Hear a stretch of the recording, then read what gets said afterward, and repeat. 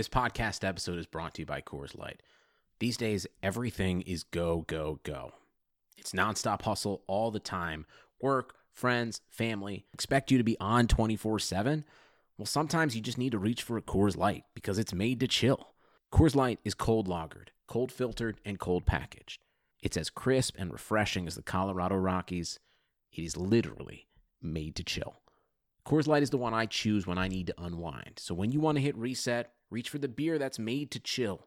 Get Coors Light in the new look delivered straight to your door with Drizzly or Instacart. Celebrate responsibly. Coors Brewing Company, Golden, Colorado.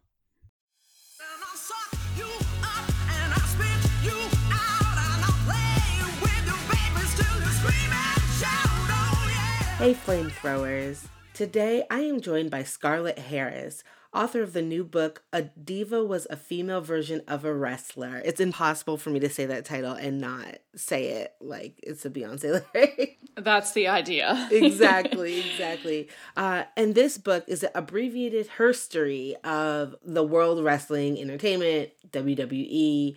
And I was so thrilled to see this book because I have so many questions to ask Scarlett about wrestling. So, Scarlett, welcome to Burn It All Down. Thanks so much for having me. I'm really excited that we could do this.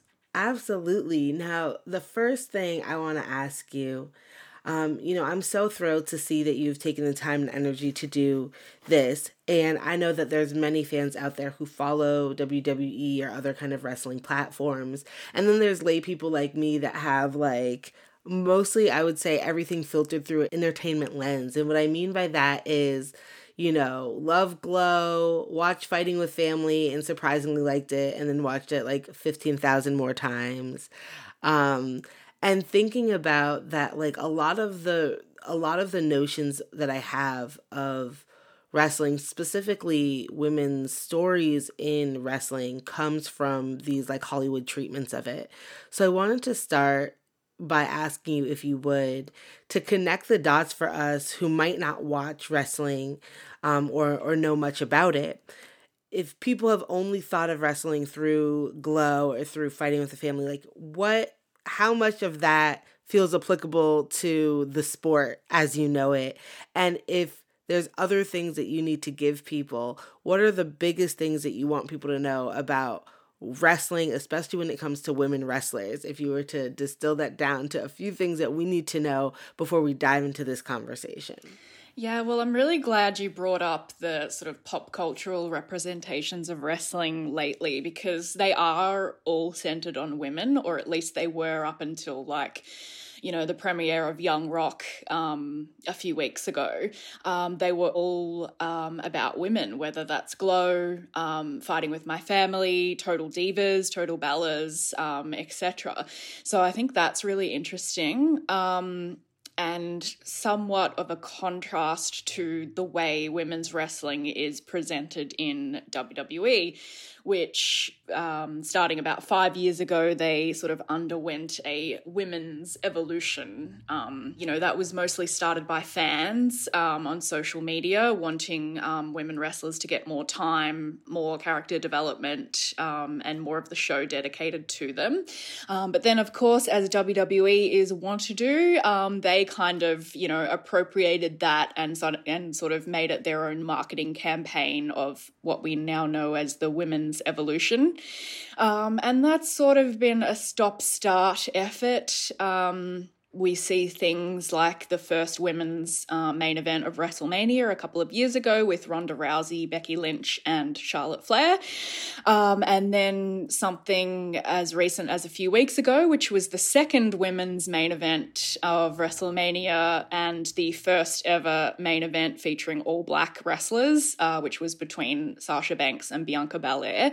So there's positive things like that, but as I kind of detail in the book, which is it's a cultural criticism. It's a collection of essays, but it's loosely chronological. So we sort of start, 50 years ago with the Fabulous Moolah and, you know, go through like the Attitude Era, which is sort of the late 90s, early 2000s, which probably a lot of people immediately think of when they think of wrestling. You know, that's kind of seared into our memories from childhood.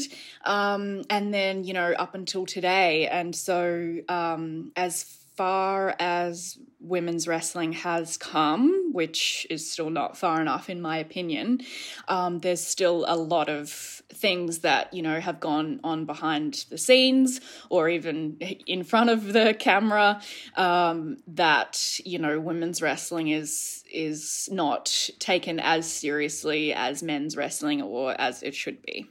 Yeah, and I think that that's a really fascinating juxtaposition that you pointed out, that some of the pop culture representations that we have far outshine or, you know, symbolically kind of are more visible than actual women wrestlers in the sport now. And that kind of juxtaposition is really interesting because it really outlines one of the central things that you talk about, which is the erasure and invisibility of women's wrestling historically.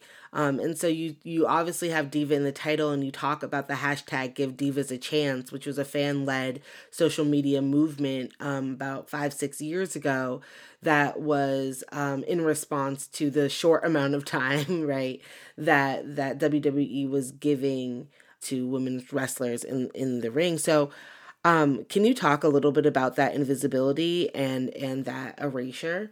And I know that you talk about this evolution and it's changing, but is there still a disparity between the time that women wrestlers get, both in terms of sponsorships, but in storylines and narratives, and you know, where are the gaps still? Yeah, there definitely is. You mentioned sponsorships. I guess like wrestling is different from most sports in that it's not really a sport at all, right? It's sports entertainment. So it's athletes, but it's scripted athletic competition, right? So I don't watch any other sports. So that, you know, that's kind of my blind spot. I'm not super familiar with other women's sports and the roles that sponsorship play in them. But I will point out that, you know, recently sort of, because WWE wrestlers are independent contractors, right? They're freelancers, but they sign contracts with WWE that pretty much allows them to only work for WWE, even though they're not classified as employees, which is, you know, a whole other kettle of fish. And so in terms of, you know, sponsorships and working with other companies, you know, there was a bit of a furor maybe 6 months ago or so with the pandemic. Obviously, wrestlers are not able to travel. They're not able to, you know, sell merch at live shows and things like that, which is like a large part of where their revenue comes from.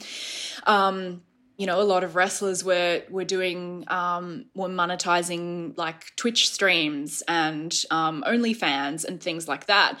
And WWE like actually stepped in and were like, no, like you cannot make money through third parties, which, you know, was a whole kind of labor dispute. I think it was perhaps even covered on John Oliver, yeah. And it was picked up by the mainstream media. So I think that is an important thing to note and just sort of highlights how differently women's wrestling is perhaps different from women's sports more broadly. But back to your original question, which was about invisibility of women in wrestling. I think sort of we're at a point right now where the representation of women and the amount of time they get on WWE programming, which is they have 4 weekly shows amounting to like about 7 hours of weekly programming across the week.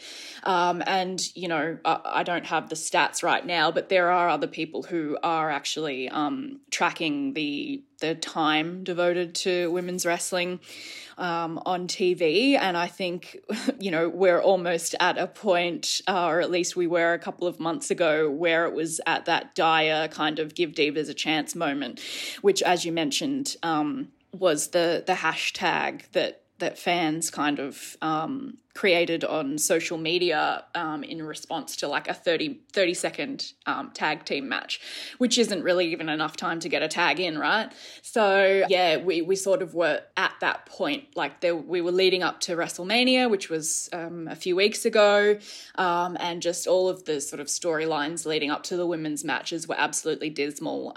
Like, even though we did get Sasha Banks versus Bianca Belair, the lead up to that was, you know, absolutely trash, and it was involving a man, as women's storylines want to do.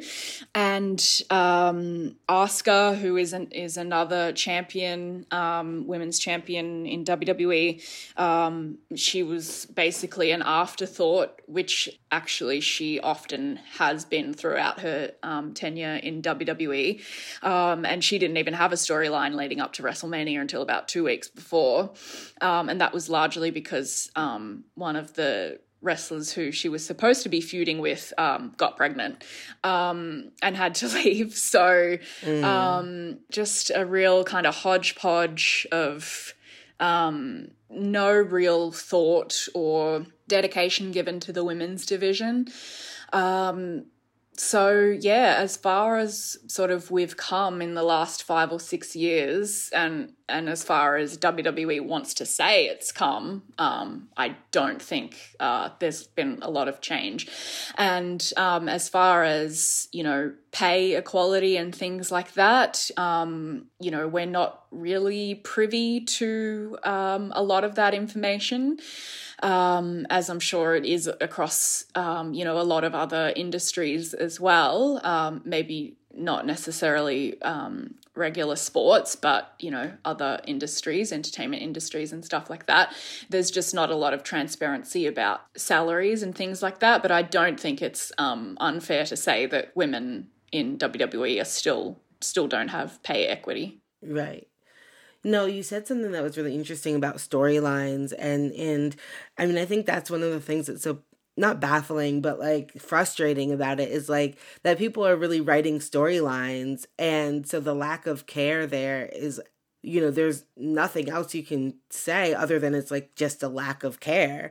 And I wanted to ask you, for me and for others who might not know, can you just tell us, like, who writes the storylines? What is the power structure like? When we say, you know, people don't have storylines, or there are flat storylines, or, you know, men are involved in women's storylines all the time, who, generally speaking, is controlling and writing these storylines? What is the demographic of the kind of administrative power of the WWE?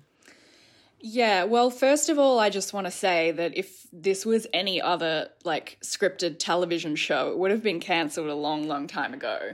But, but yeah, it's an interesting question, and I'm glad you brought it up, because wrestling fans often joke that WWE is created for an audience of one, and that one is Vince McMahon. Vince McMahon. See, I knew that answer. Yeah. I just wanted to basically figure out if my assumption that Vince McMahon is still in, like, the power seat after all this, yes, or if he was like a kind of puppet and I didn't really know the inner workings of wrestling. No, you would be correct in assuming that. He still runs the company, unfortunately, and while there is a writer's room, or, you know, a creative department or whatever, which I believe has, like, at least one woman in it. I'm not sure that it's much more than that. And maybe, you know, a handful of people of colour as well. Primarily it's, you know, straight white men, as it has always been. And therein lies the problem, right? There's not that diversity of voices. There's not, like, people with a variety of experiences being like, oh, hey, maybe this storyline is, like, slightly problematic, or maybe we should, you know, devote more time to the women wrestlers or whatever. And, you know, I think that there needs to be some kind of accountability, like quotas or something like that. Like, you know, we need to devote this percentage of time to women on TV. We need to devote this percentage of time to wrestlers of color on TV, etc.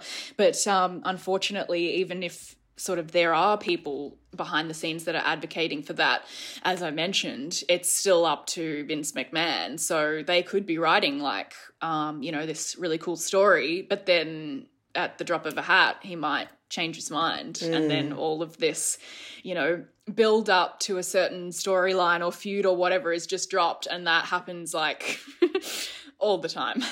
Wow. Yeah. Well, so, scripted storylines are one thing, but then you have, outside of that, like the real stories, the real history that have been kind of left in the dust. And one of the things I really appreciate about the work you do in this book is you give us, some of that history, and you give it to us the way history is, which is complicated and messy, particularly around the story of Moolah, who, the fabulous Moolah, who I had known a little bit about, but like watching you lay it out so starkly is just a reminder of some of the really complicated and terrible history, that her real life story represents. For people who are less familiar, can you give us like a quick snapshot of a little bit of that history and why it's important to tell these kind of complicated histories and really document the history of women wrestlers? Yeah, so the first chapter in the book is about the fabulous Moolah, and she was, for a time probably the most famous woman wrestler. So she started in like the 50s. If you've got any listeners that were watching WWE like in the 80s and 90s, she was even around then. Like she wrestled into her 80s. WWE kind of held her up as this kind of patron saint of women's wrestling for, decades. And actually it's a funny story. And again, it's, indicative of the power of like fans and social media and that sort of thing. But a few years ago, 2018, I think it was, WWE named a match in her honor, so like a memorial match, the Fabulous Moolah Memorial Battle Royal at WrestleMania, and fans were like, no, like she's like an alleged sex trafficker. She treated the women that she trained horribly and didn't even train them, resulting in, injuries in the ring and things like that. She treated some of the black women wrestlers under her tutelage really poorly and things like that. So, she stole money from the women that she forced to train under her and who she forced to, take the bookings that she wanted and then stole the wages from those bookings. She forced them to live on her property and pay board and things like that. So, fans were like, no, we're not having that. So they petitioned Snickers, the sponsor of WrestleMania, to be like, do you really want to be supporting an event that's holding up an alleged sex trafficker? So they ended up just changing it to, they ended up calling it the Women's Battle Royal because apparently there are no other women wrestlers in the history of the sport. To celebrate ever, right. Yeah, exactly. And I guess that kind of leads into like the rest of my book and like what I've really tried to do because like, women in wrestling, they are kind of, they just fall by the wayside a lot of the time. Like, people like China, people like Sunny, people like Ashley Mazzaro, all of whom I write about in the book. There's not a lot of support for wrestlers after they retire, both men and women. But, there's so many more men, so there's more sort of stories about them for as many that kind of, fall by the wayside and we just, are lost to history. So I really tried to, find out about the ones that are out there and highlight them in the book. And I think, there's sort of what we were saying before about like the pop cultural representations of women's wrestling. There has been some stories of past women wrestlers highlighted recently, like there's the Vice documentary series Dark Side of the Ring. Fabulous Moolah was a subject of one of the episodes in the first season. But, I think there's probably only been about 2 episodes that have focused on women in the 3-season run. The 3rd season is just about to come out. I've had some screeners of that. And Every deep playoff run starts with building an amazing team. Doing the same for your business doesn't take a room full of scouts. You just need Indeed. Don't spend hours on multiple job sites looking for candidates with the right skills when you can do it all with Indeed. Hate waiting?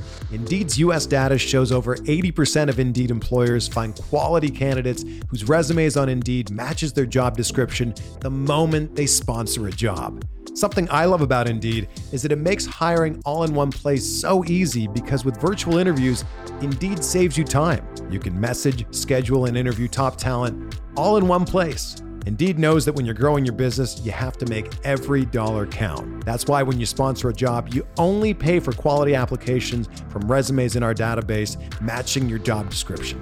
Visit Indeed.com/Blue Wire to start hiring today. Just go to Indeed.com/Blue Wire. That's Indeed.com/Blue Wire. Terms and conditions apply. Cost per application pricing not available for everyone. Need to hire? You need Indeed. Yep, can report there's no stories about women in that season either. So yeah, I just tried to grasp onto the women that we do know and kind of, I wanted to use the Fabulous Moolah as kind of a framework to discuss those women that she, used and abused and who have, sort of fallen out of history. I didn't want to kind of give her all of the spotlight, but I wanted to kind of use her as a way into these other women's stories.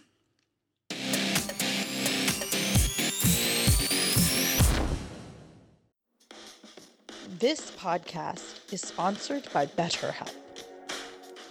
Is there something interfering with your happiness or is preventing you from achieving your goals? This is Shireen, and I have struggled with anxiety and depression in the past. I've often turned to counseling and therapy to help me through. BetterHelp will assess your needs and match you with your own licensed professional therapist. You can start communicating in under 48 hours. It's not a crisis line. It's not self-help. It is professional counseling done securely online. And there's a broad range of expertise available, which may not be locally available in many areas. But this service is available for clients worldwide. Flamethrowers, wherever you are, BetterHelp can help you. You can log into your account anytime and send a message to your counselor. You'll get a timely and thoughtful response. Plus, you can schedule weekly video or phone sessions so you won't ever have to sit in an uncomfortable waiting room as with traditional therapy, which may not even be possible in a pandemic anyway. BetterHelp is committed to facilitating great therapeutic matches so they make it easy and free to change counselors if needed. It's more affordable than traditional offline counseling, and financial aid is available. BetterHelp wants you to start living a happier life today. Visit their website and read testimonials that are posted there daily. Visit betterhelp.com/burn, that's better, HELP, and join the over 1 million people who have taken charge of their mental health with the help of an experienced professional. In fact, so many people have been using BetterHelp that they have started recruiting additional counselors in all 50 states. Special offer for Burn It All Down listeners. Get 10% off your first month at betterhelp.com/burn. That's betterhelp.com/BURN.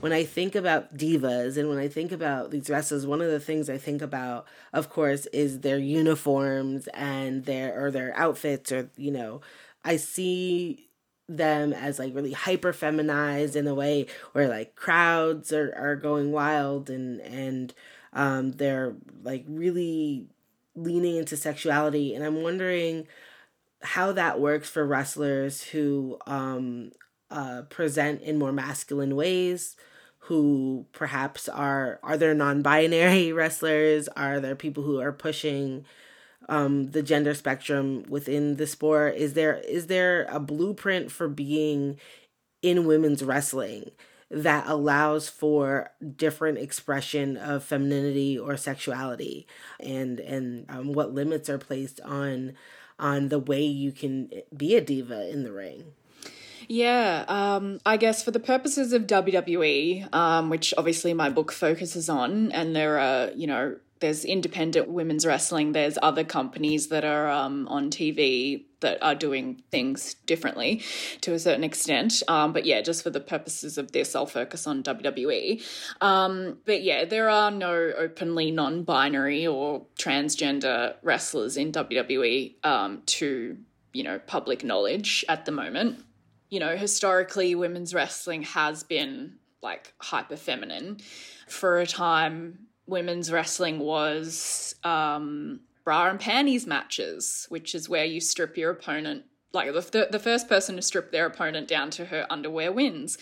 But we all win, right? Because, wrestling is catered to the male gaze. And that was very much like that attitude era that we kind of grew up on, right? So it's like kind of a miracle that I'm like as interested in women's wrestling and like, equality for women in wrestling, having kind of grown up and been indoctrinated into that kind of way of thinking. Look, obviously women's wrestling now is still, wrestling in general is an appearance-based medium, right? So, it's always going to be about how you look. So there are still plenty of like sexy women's wrestlers who are catering to the male gaze. Like there's a chapter in the book called Hair, Body, Face, and it's all about this. It's about, how women use their appearances to tell a story. And I think in terms of wrestling gear, so the outfits that they wear in the ring, I think there has been a move towards more, functional kind of utilitarian gear that, holds you in where you need to be held in, but still, highlights the parts of your body that people need to see from, like the top of the rafters to see the moves being executed in the ring, right?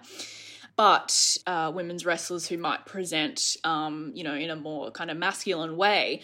And I write about in that chapter about how they're using their hair to do that. So one of the wrestlers that kind of came to mind is Becky Lynch, who calls herself The Man, because, a couple of years ago, she reached the pinnacle of the industry, which, has historically been like the man, like you're the man of the industry. So she started calling herself that, which I have, thoughts about and I write about in the book.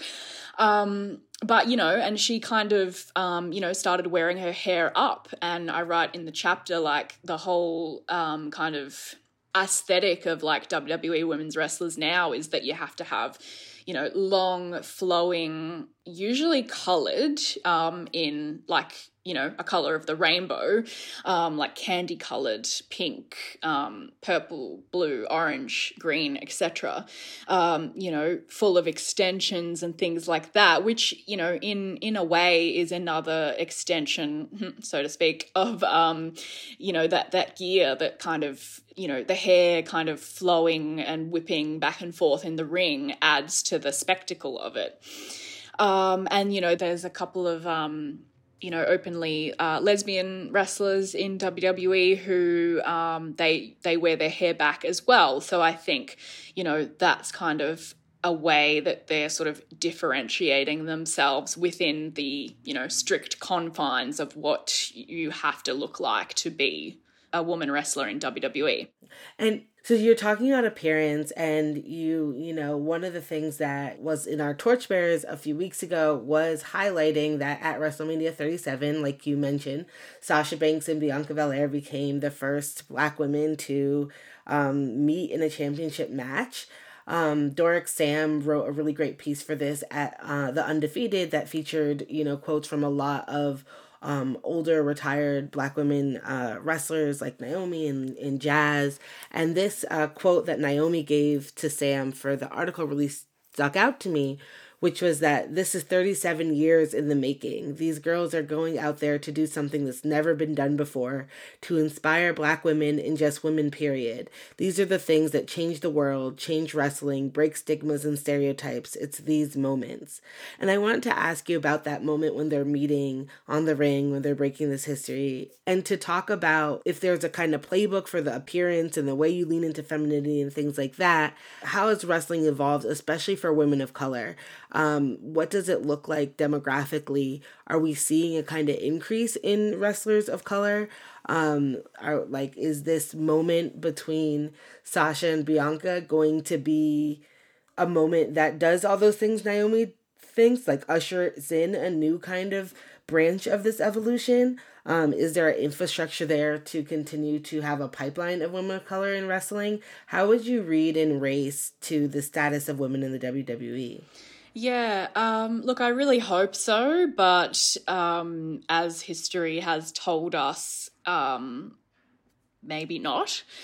But, I think the fans really responded to that, from the moment Bianca Belair won the Royal Rumble, which is a match of 30 people, and the last person standing wins a championship match at WrestleMania, which is how, we got to that point. And as soon as that happened, we were all like, okay, Sasha's the champion, this has to be the match. So I hope that the positive reactions from fans towards this indicates to WWE that this is, what we want is more representation and more wrestlers of color in prominent positions. I do think that the past year during the pandemic, the standout wrestlers were wrestlers of color.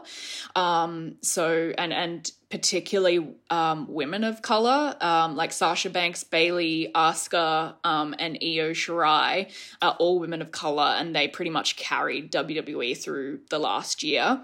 Obviously, there are no fans, so WWE had to kind of reassess, and, I would argue that they shouldn't even be performing, but that's, another topic for another day.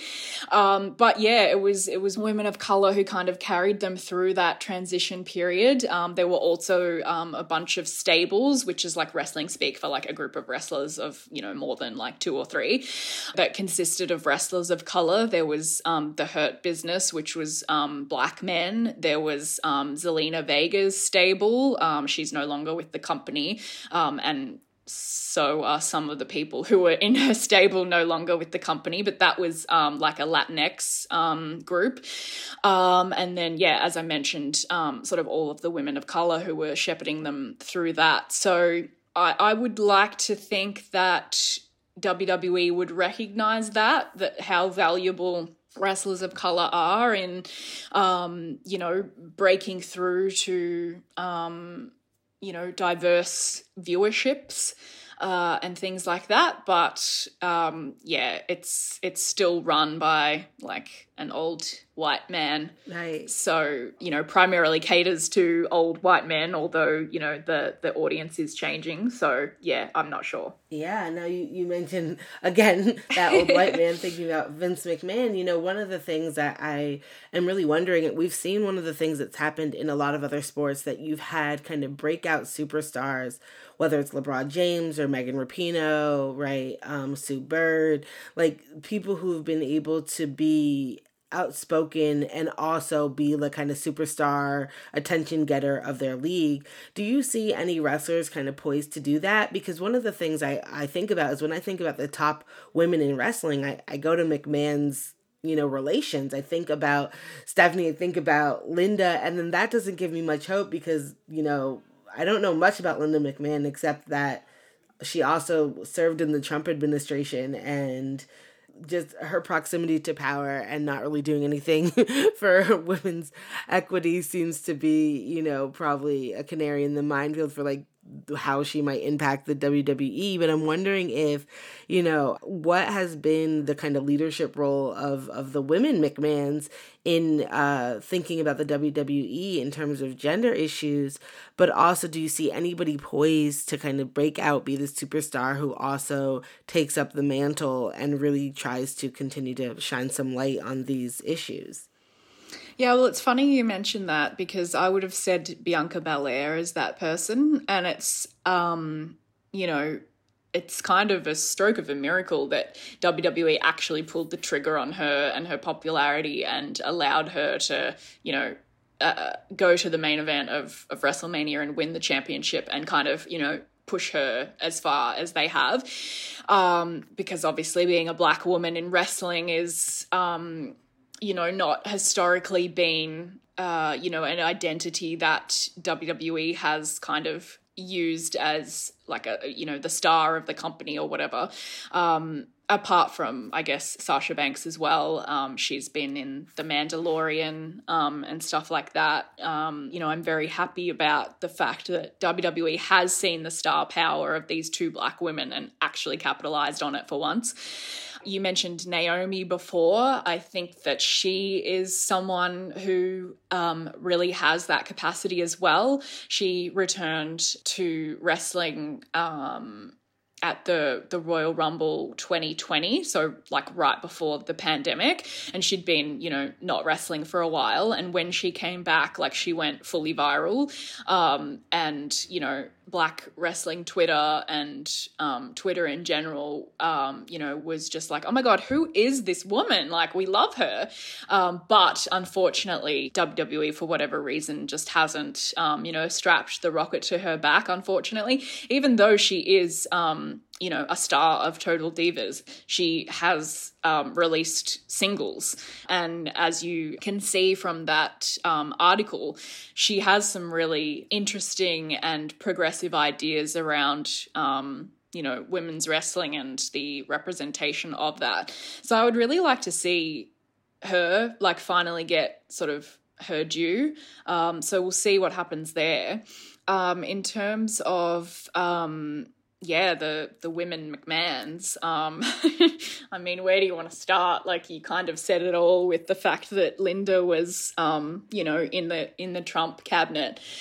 She left that position a couple of years ago to run the super PAC for Trump's re-election, which ended up she gave money to the governor of Florida to keep WWE in operation. So wrestlers were classed as essential workers during the pandemic, which is what allowed WWE to stay in operation, which I mentioned before, which I don't think that they should be, especially when shows like Glow are cancelled because they claim that they can't safely run a wrestling show, yet wrestling is running during a pandemic. But anyway, I actually write about Stephanie. There's a chapter kind of devoted to her and her kind of, fake feminism, or like white feminism, I guess you would call it, how she could sort of be seen as a figurehead for that, like, let's get more women on boards, where, women of color in like health and service industries get paid, this many cents on the dollar of like a white man or whatever. So yes, it's an interesting topic to look at through the framework of, these relations to the most powerful man in wrestling, but not necessarily a wholly progressive one. Well, the last question I want to ask you really is where you start. You enter into the picture, which is not just as a writer, but a fan. And you just said, the audience is also changing. And I wanted to end by asking you, what are those demographic changes happening in terms of wrestling fans? What is it like to be a woman and a progressive woman who's fan of wrestling? And for those people who want to know why you love the sport, why do you come back to it? Can you tell us what made you fall in love with wrestling and what keeps you coming back despite all the bullshit? That's a question I ask myself every day. I don't know. I mean, like the prologue to the book is entitled "Women's Wrestling Fans Are Suckers for Punishment." And, you know, I still believe that's true. I think it's just a matter of that we want it to be and we believe it can be better. That's all I can say regarding that. You know, as I mentioned before, like I got into wrestling 2001. So that was probably like just the tail end of the Attitude Era. And so, you know, while women were like portrayed in their underwear a lot, like I'm thinking of people like Chyna and Lita, they were also portrayed as like really strong and being able to go, you know, toe to toe with the men. And I write about that in a chapter on intergender wrestling, which is men wrestling women, although, you know, it could be any gender. But as we said before, like, you know, the gender makeup of the WWE is cisgender men and cisgender women. You know, so even though some of the portrayals of women when I first got into wrestling and indeed today are, you know, problematic, I was able to grasp onto those more subversive portrayals of women. I also think, you know, I sort of stopped watching wrestling for a few years between 2010 and about 2013 or 14. And during that time, I started, you know, reading a lot of feminist blogs. I started writing about feminism. You know, I think I had always been a feminist, but I just, you know, was able to, reading those things to, you know, have the tools to actually name that as my, you know, belief system. And so coming back into wrestling with that mindset was, you know, really valuable. And it just so happened to be coinciding with the women's evolution.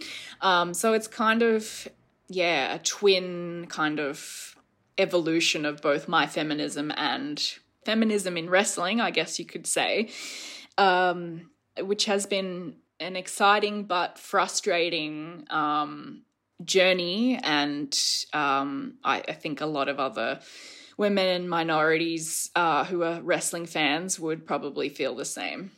Well, if somebody was looking to get started, get into wrestling, first and foremost, check out Scarlett's book, A Diva Was a Female Version of a Wrestler, an abbreviated history of world wrestling entertainment.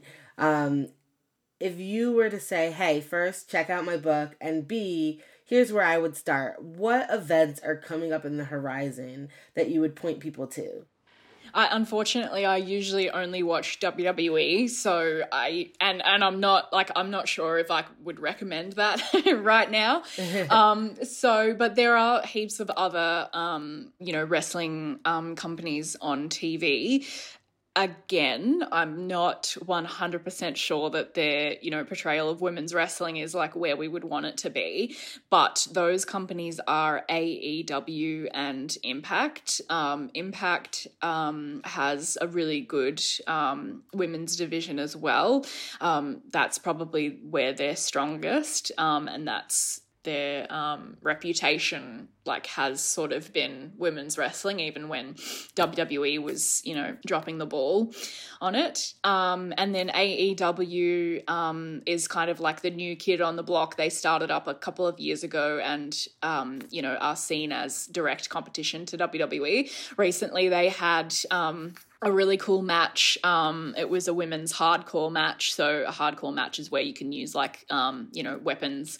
And when I say weapons, like chairs, thumbtacks, things like that, not like actual weapons, God forbid. And there was a kind of a viral moment that came out of that match, which was Britt Bennett, one of the competitors in the match, with blood just streaming down her face and into her eyes. And she was just like maniacally grinning. And I saw that, you know, viral image on Twitter and I was like, all right, I have to go and check out this match. So, you know, again, I think like women's wrestling is the bright spot of like any wrestling company. So like whatever people are looking for, I think they will find it in women's wrestling. Lovely. Well, Scarlett, thank you so much for joining us on Burn It All Down. A Diva was a female version of a wrestler is out now. Please check it out. And thanks. Thanks, Amira. This was great.